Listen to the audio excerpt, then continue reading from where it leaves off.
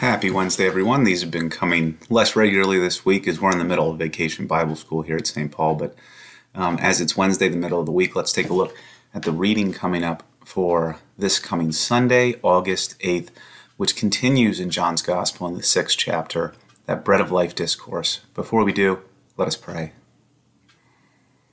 Heavenly Father, we give you thanks for your word that has been made flesh, as John tells us in his Gospel, Jesus Christ our Lord. Help us always to grow in our faith of him, so that we might evermore eat of the bread of his flesh and drink of the cup of his blood, and never hunger and thirst again. For only in him are the words of everlasting life found, and we go to them to find you. Thank you for that, Lord. Amen. Jesus said, "I am the bread of life. Whoever comes to me will never be hungry, and whoever believes in me will never be thirsty." Then the Jews began to complain about him because he said, "I am the bread that comes down from heaven." They were saying, "Is not this Jesus, the son of Joseph, whose father and mother we know? How can he now say, 'I have come down from heaven'?" Jesus answered them, "Do not complain among yourselves. No one can come to me unless drawn by the Father who sent me, and I will raise that person up on the last day. It is written in the prophets, and they shall all be taught by God. Everyone who has heard and learned from the Father comes to me. Not that anyone has seen the Father except the one who is from God. He has seen the Father. Very truly I tell you, whoever believes has eternal life.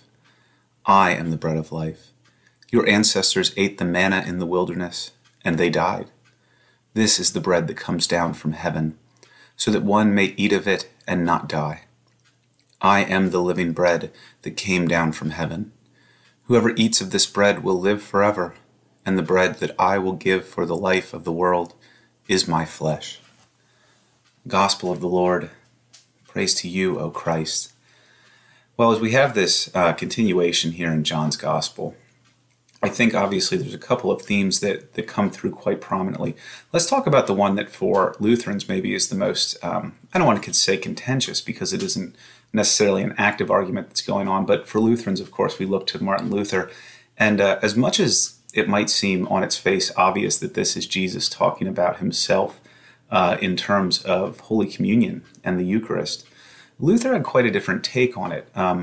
Luther did not suspect, as most do, that here in John's Gospel, Jesus was talking about, a Last Supper narrative or a Eucharistic narrative the way he does in the other Gospels. He didn't think that's what John was doing, simply reworking it in this way.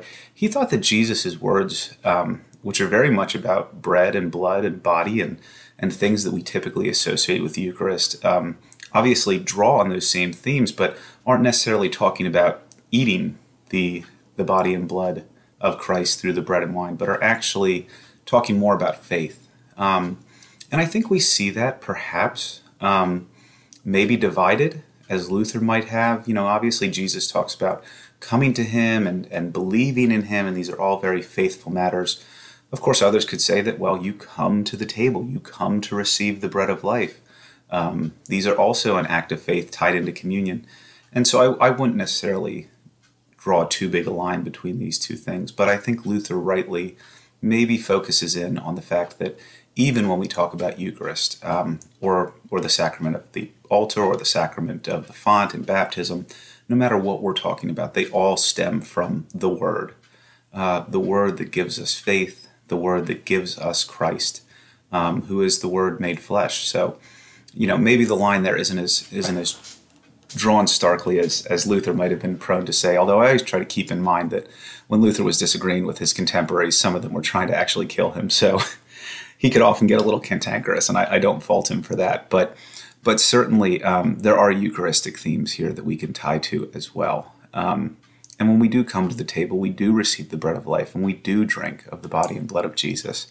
And those are things that also very much require faith. So wrapped into all of this is faith, indispensable from the act of what happens in the sacraments and the very things that we use for sacraments themselves. So wafer and wine and water and all of these things that we believe God works through in our lives as Christians, they are not a a preceding part of the action that happens therein, but they require that God is working faith through us by the gift of the Holy Spirit. And we know that, of course, we just simply cannot come to that faith on our own except by God's own help. So just gnaw on this today, to use a very bad pastor pun. Gnaw on it for the next couple of days as we continue in this Bread of Life series.